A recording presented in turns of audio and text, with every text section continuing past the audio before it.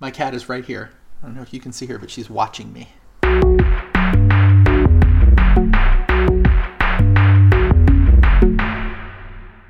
Hi everyone, welcome to Gadget Lab. I'm Michael Calori, a senior editor here at Wired. I am joined as always by my co-host, Wired senior writer Lauren Good. Hello. This week you did not say that I'm there with you or I'm joined here, because I think at this point our audience can officially assume that we are all recording this remotely, and we'll probably just, at this point, we'll notify you when that changes, if we somehow end up in person in studio again. But thanks, Mike. It's great to be here again. And thank you for being here, Lauren. Absolutely. We're also joined this week by staff writer Megan Multaney, who covers public health on the science desk here at Wired. Megan, welcome back to the show. Thanks for having me. Wish it were under better circumstances, but happy to be here, wherever that is. Likewise. And thank you for joining us from your closet office at your home. We're lucky to have Megan with us this week because she has been covering the spread of the coronavirus ever since it was first identified in China back in January.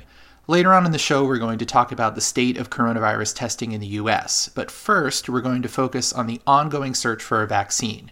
We're going to look at what it takes to make a vaccine, who's working to create one, and why the process takes so long.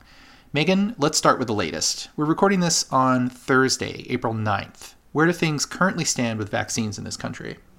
Yeah, so currently there are no approved vaccines against the coronavirus that causes COVID-19, but there are a handful that are already being tested in humans, and there are dozens more that are in earlier stages of development. So vaccines all work on the same basic principle. Scientists try to make something that closely resembles a pathogen and then expose a person's immune system to it through a small dose administered usually as an injection.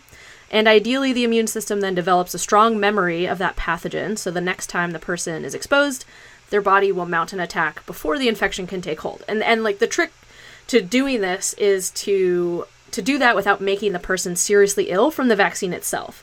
There are a few different methods for making vaccines, but they all have to strike this delicate balance of providing protection without actually making a person sick. So Megan, how do these efforts that we see right now to make some type of vaccine that can address COVID-19, how does it compare to prior efforts, both in the U.S. and globally, to develop vaccines for some type of novel or relatively new disease? Yeah, this is the fastest that vaccines have ever gotten off the ground and been injected into humans, kind of after the identification of the virus. So this virus was sequenced in January, and it was already being tested in humans in March 15th. So actually, like, about 2 months later. And that's actually pretty astonishing. And the reason for that is twofold. One of them has to do with just the fact that China was able to kind of quickly identify the virus itself, to sequence it, and that has to do with improvements in sequencing technologies. But it also has to do with kind of the technology of the vaccine itself. So historically, vaccines have consisted of either killed or weakened versions of a disease-causing virus. Scientists have also started using just bits and pieces of a virus, which they can produce inside genetically engineered bacteria and yeast. So, like, researchers at the University of Pittsburgh and Baylor College of Medicine in Houston use that technique to make a vaccine against SARS, which was a related virus, and they now have an experimental vaccine that uses this technique, but they're kind of waiting on permission from the U.S. Food and Drug Administration to begin testing in people. The vaccines that are already in testing actually skip that step. So what they do instead is they inject a little bit of the virus's genetic material, which codes for the protein that the virus uses to infect human cells. And the idea is that anyone who gets this vaccine, their body then absorbs this little bit of code, and some of their cells will then produce that single viral protein. And what should then happen is it should trigger their immune system to make antibodies that recognize it. And if all of this goes well, then those antibodies should theoretically protect those people from the real virus if they ever get exposed. And so in the U.S., there's a Boston-based company called Moderna, and they started dosing patients with this kind of vaccine March 15th, as I said earlier. And then there's another one developed by Inovio Pharmaceuticals, and they began injecting their first volunteers on Monday. So neither company has ever had a vaccine like this approved before, so it's really promising, and it can move really fast, but it's, as of yet, still untested technology. So even though things are moving quickly, as you say, we've heard time and again from our political leaders, from the reporting that you and your colleagues have been doing, and from the scientific community, that a vaccine is going to take somewhere around a year to 18 months to be produced and be sent out to the general population. So how do these tests that you're talking about that are happening right now fit into that timeline? Yeah, so there's 3 phases typically of these human trials. So the ones that have just started are what we call safety trials. They're phase 1. All they're designed to do is just figure out if when you inject this into a person, does nothing bad happen. Subsequent phases are going to involve more people, and those will give scientists more statistical power to be able to measure if the vaccine is actually working to prevent future infections. But then once you've done that, so that can take kind of 6 months apiece. They're usually done kind of one after the other. But then you've actually got to make the vaccine and distribute it. And that can take a lot of time to ramp up production. You have to build out these manufacturing facilities. Typically, the FDA also has to review all of the data that you've generated in these clinical trials. That review process can sometimes take a year. But like we said, these are really atypical times. So the FDA has been committed to, speeding up that review process to move things along sooner. Just this week, Bill Gates announced that he's committing billions of dollars to building out manufacturing facilities for up to 7 of the leading vaccine candidates.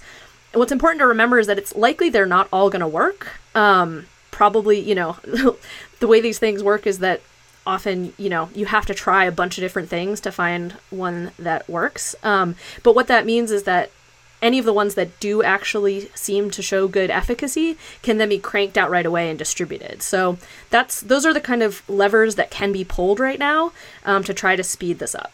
Megan, talk about this movement that has gotten a little bit of attention. There's certainly been some reporting on it, to have young people just be volunteers as part of this process. What are the ethics behind that? Are young people really showing to be any more protected than older people? Talk about that a little bit. Yeah, so this notion that you've brought up of doing these challenge trials, so that's where you round up healthy young adults and, who are willing to volunteer to get the vaccine and then to be exposed to the virus in a controlled setting. It raises some ethical concerns specifically with this virus because it's so new, that there's a lot that we still don't understand about what puts some people at higher risk than others. There's a wide range of symptoms that people experience with this disease that range from, mild to deadly. And we know that older age and underlying health conditions can make people's outcomes, more grim or more deadly. But in the US, at least 750 people younger than 50 have already died from COVID-19. So there's a lot that we still don't really know. And so asking people who might seem young and healthy now to volunteer for that, making sure that they're properly informed of the true risks, brings up some questions about whether we can really ask them to make that consenting process, especially when you consider that, they may see themselves as being holding the weight of the world on their shoulders, almost literally. They may feel like this is something they, have to do, and that may, make it more difficult to weigh the risks in kind of a responsible way.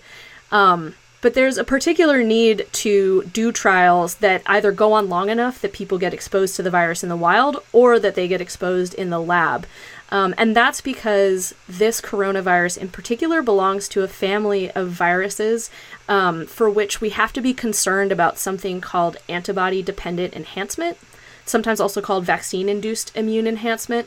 It's basically a phenomenon where the vaccine could actually make immunized people more susceptible to severe forms of the disease. So this actually happened with SARS vaccines back in the mid-2000s, where animals that the SARS vaccine was tested on experienced worse symptoms if they had the vaccine than if they hadn't.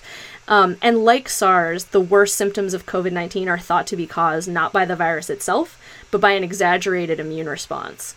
So researchers like Peter Hotez at Baylor College of Medicine has said that any trials really need to follow patients long enough to observe what happens when they get exposed to the virus, to make sure that none of these vaccines have those negative effects. Do we have any sense right now, if a vaccine is developed and proven to be effective, how long it will be effective for? That's a really good question that we don't know the answer to. And the reason we don't is because we don't really understand how long immunity lasts for a natural exposure to this disease. So some of the best data that we have comes from researchers who studied how long antibodies to SARS stuck around, and at least the preliminary data on those studies suggests that it could be up to 3 years.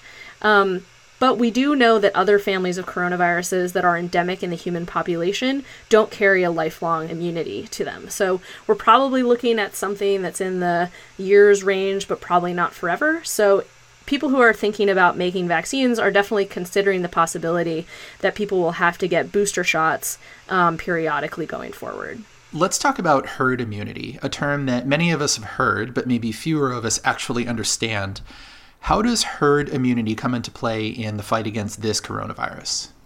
Yeah, so there's kind of two ways of achieving herd immunity, which herd immunity being enough people have immunity to the virus that they're able to form kind of a protective wall around people who remain vulnerable. So there's two ways to do that, either natural exposure out in the environment or a vaccination campaign.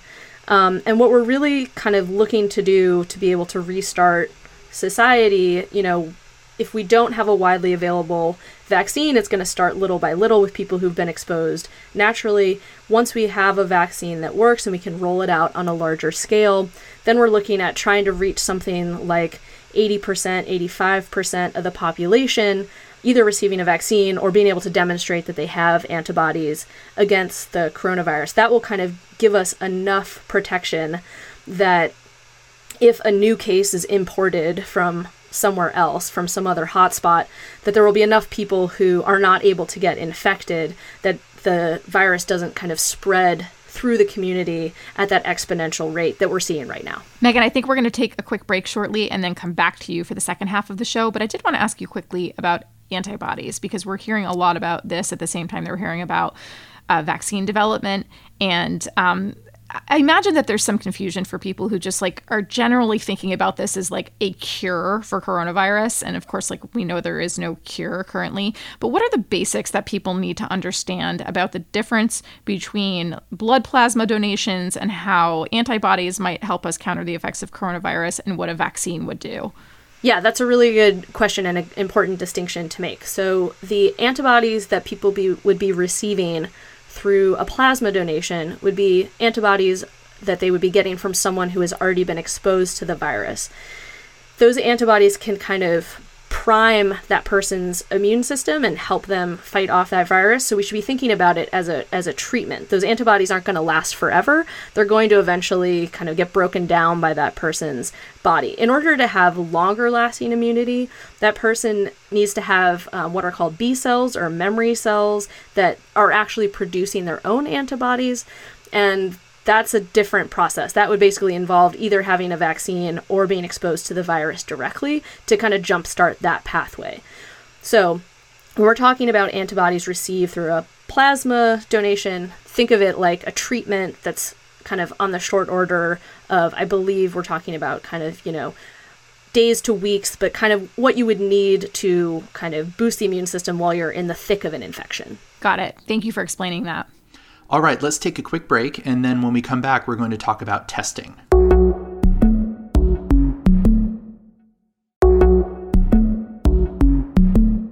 Welcome back. While developing a vaccine for the coronavirus may be a drawn-out, complicated effort, developing a test for the virus is much easier, or at least it should be. But there's been a shortage of tests here in the United States, and issues with the reliability of tests on top of that. Megan, can you tell us why are we having such a difficult time with testing?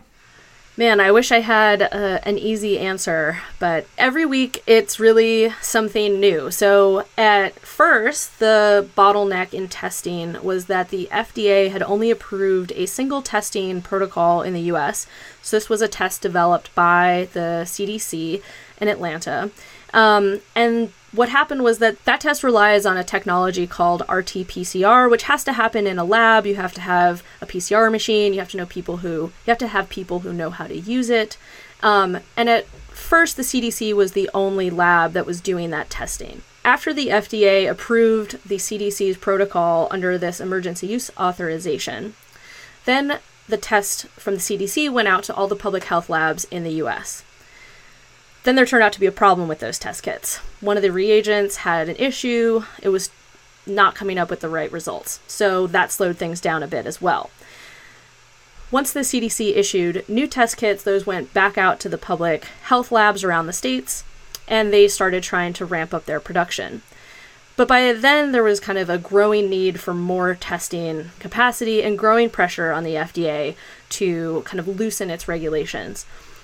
So then what the FDA did was say basically anyone who has a certified lab in the US, if you're running one of these protocols, you can go out and do that with the FDA's blessing. Just make sure to send them your validation data within 15 days.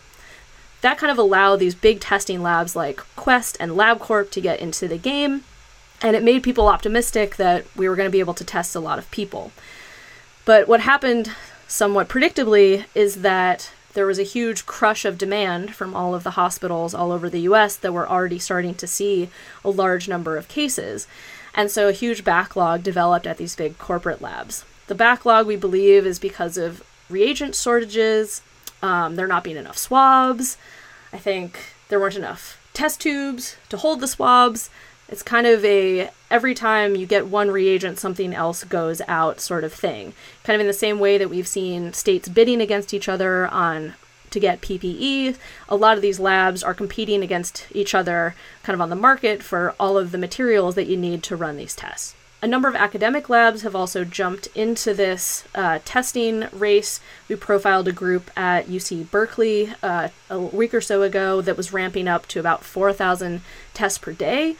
They're being hampered by a completely other set of kind of bureaucratic red tape, which is that the software that hospitals use to order tests and report back patient results aren't compatible with these academic centers, and it would take too long to get the right software vendor and basically make them interoperable. So now we have a number of academic centers that are able to contribute thousands of tests a day, and they're not being used because of that. So I think all in all, people would say that a lot of these issues come down to a lack of coordination from the federal level to kind of make all of these things run smoothly and be able to get tests out to people who need them. So what about at-home tests? There's been a lot of talk about this, and I've actually seen some video and some photos of the tests being done, and it looks like it involves a very long nasal swab that goes like uncomfortably far up into your nasal cavity. Will people really be able to get good samples if that is the test you need to do? Because it looks pretty unpleasant. Yeah, there are definitely some concerns that these tests will not meet the kinds of standards, that we need for getting samples that will be able to produce the right kinds of results. It's crucial not only to test people at the right time in the course of the infection, but also to get the sample from kind of exactly the right place back in your nasal passages. That being said, kind of at-home testing appears to be kind of up in the air at this point. During the week of March 16th, we heard from a number of companies that they were ready to distribute at-home tests. Those companies believed that they were operating under the FDA's emergency use guidelines. But then a couple of days later, the FDA issued a warning letter against those companies, basically saying that those tests couldn't be authorized under that same guideline. And so now the FDA is working with those companies to develop a test that can be done at home. So my understanding is right now there are no home tests that are currently available by the FDA, and any that you might buy would be treated as fraudulent since they are technically unauthorized under this emergency use guideline. Megan, the recurring theme I'm hearing here is that there is an incredible lack of coordination happening at the federal level. And so a lot of the coordination we're seeing around COVID-19 is happening at the state level or in the private sector, or in this case, in specific labs.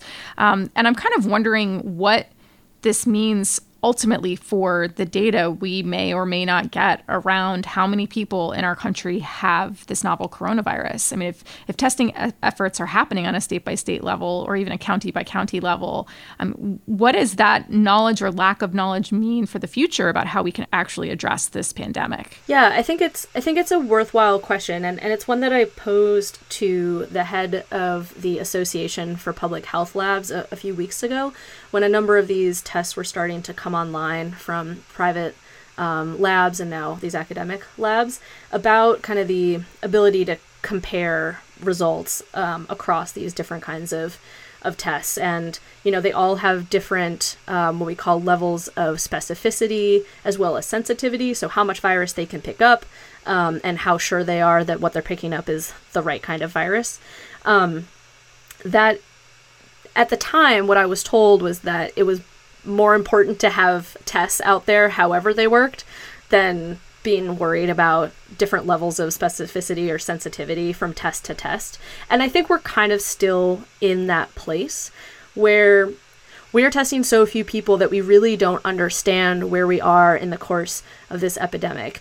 Specifically, in the US, you have to think about testing is kind of like looking back in time. It takes time for symptoms to develop. It takes time for test results to come back. So when we see these numbers of new cases coming in every day, you can think about it as, the number of people who got sick, a week or 10 days ago. But we still don't have a good picture of who's gotten sick in the meantime. And there are reports, especially in New York, where we're seeing that there are not enough tests available to test people who've died in the hospitals or people who've died in their homes.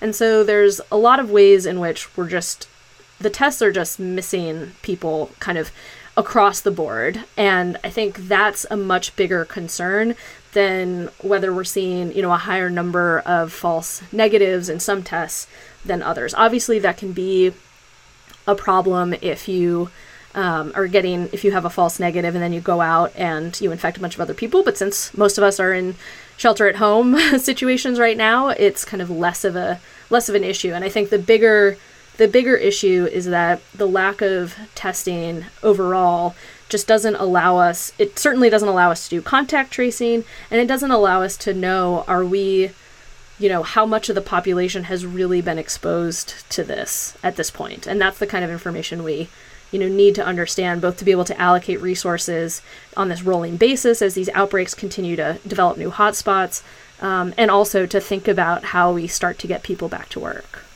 Right. And quite obviously, this also will feed misinformation narratives as well, because over the past few days, we've seen how some pundits have suggested that the number of deaths is being overreported and that everything is leveling off.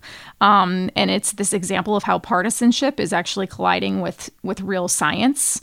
Because as you mentioned, without the tests, we don't know exactly how many people who are dying in their homes right now or who are even dying in hospitals that are completely overwhelmed. How many people are being killed by coronavirus. And in reality, the numbers may be underreported at this point, but we're not going to know that without tests. Yeah, some epidemiologists I follow on Twitter talk about how, as testing capacity in the U.S. has ramped up more slowly relative to the number of cases that we're seeing, we're actually, hitting or near to hitting a point where the number of cases are actually, completely exceeding our ability to test. And so when you see these leveling off, it may not truly represent that cases are actually, falling off and that we're actually flattening the curve. But in some places, at least, it may just represent that we have run out of the ability to test in that area and that there are actually many more cases that are just not showing up in the data. Right. So, yeah, I think we're still in the moment of test, and I would say we'll still take whatever tests we can get. Are there any tests that exist for determining whether you had COVID in the past? Yeah, so these are what we call serological tests or antibody tests. And so unlike the RT-PCR tests, these tests don't measure kind of active virus replication going on, but they measure the level of antibodies you have to the virus.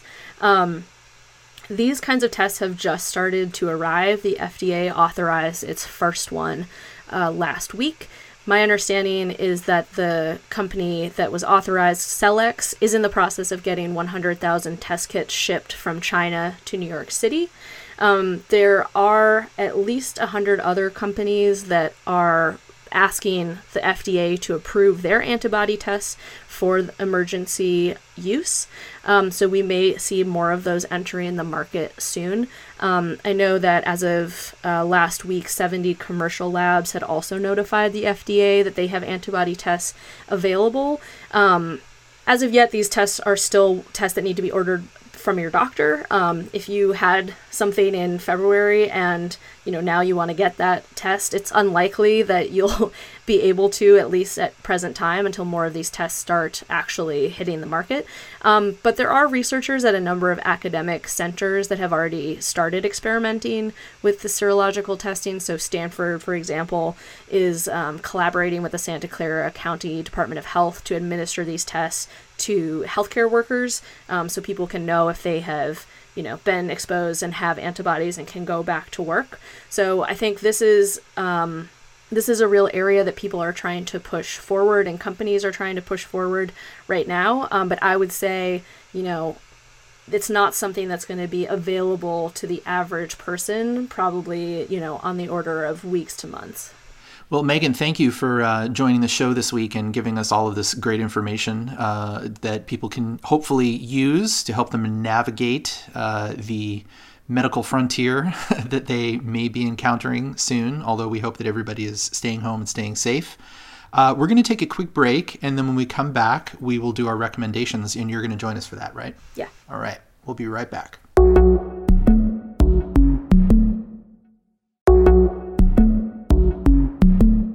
All right, everybody, welcome back. Megan, guest gets to go first. Please tell us, what is your recommendation for our listeners this week? Yeah, my recommendation, probably like a lot of people, I've been cooking more at home. So I've been crushing Bon Appetit's YouTube channel, specifically their series Test Kitchen Talks. So it's all your favorite Bon Appetit folks making, one thing. My favorite episode is when they all make their favorite egg preparations.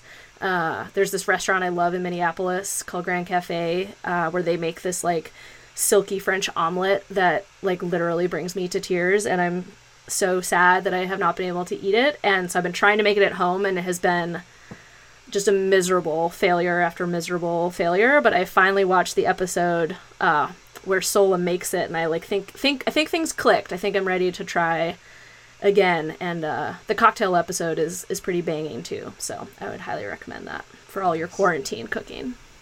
Nice. I like the solid shout out for our homies over at Bon Appetit, the fellow Condé Nast brand. Yeah. Also, quarantine staples, right? Eggs and cocktails. What else do you really need? Literally nothing. Toilet paper. And toilet paper. Yes. Maybe yeast.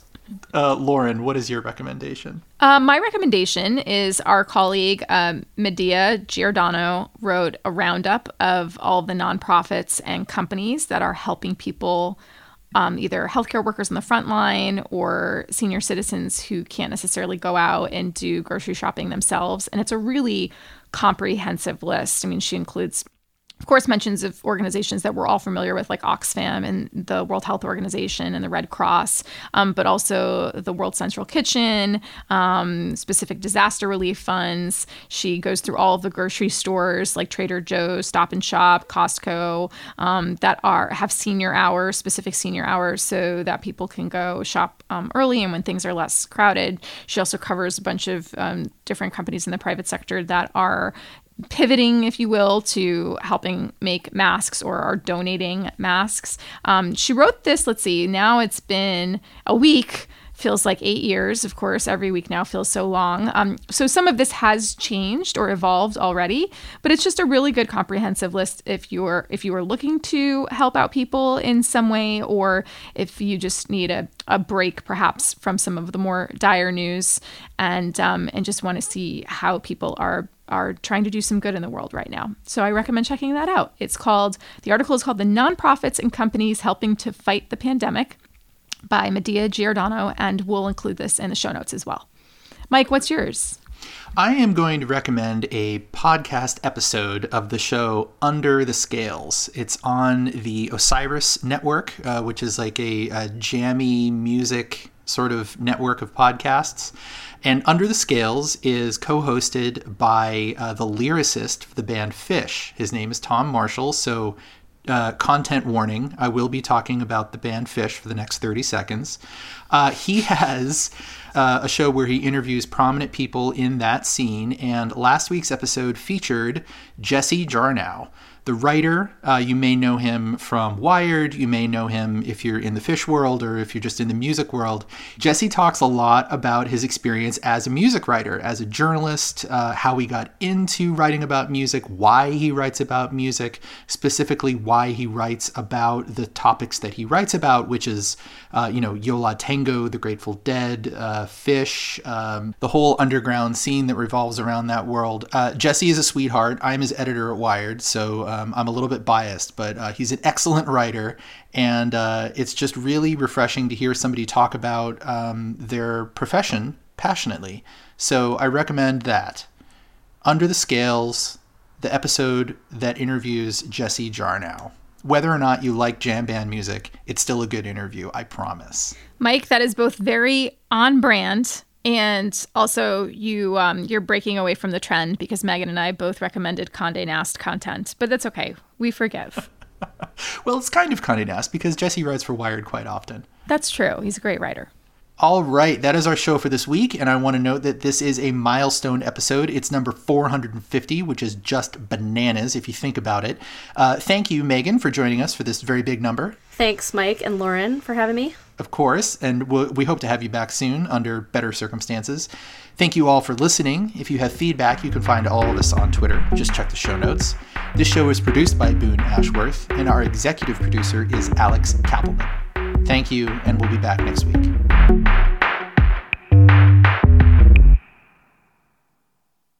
Hi everyone, Michael from Gadget Lab here. I want to tell you about our friends over at The Big Take podcast from Bloomberg News. Each weekday, they bring you one important story from their global newsroom, like how AI will upend your life, or why China's targeting the US dollar, and maybe how Joe Biden plans to take on Donald Trump. Oh boy. Check out The Big Take, a daily podcast from Bloomberg, wherever you listen.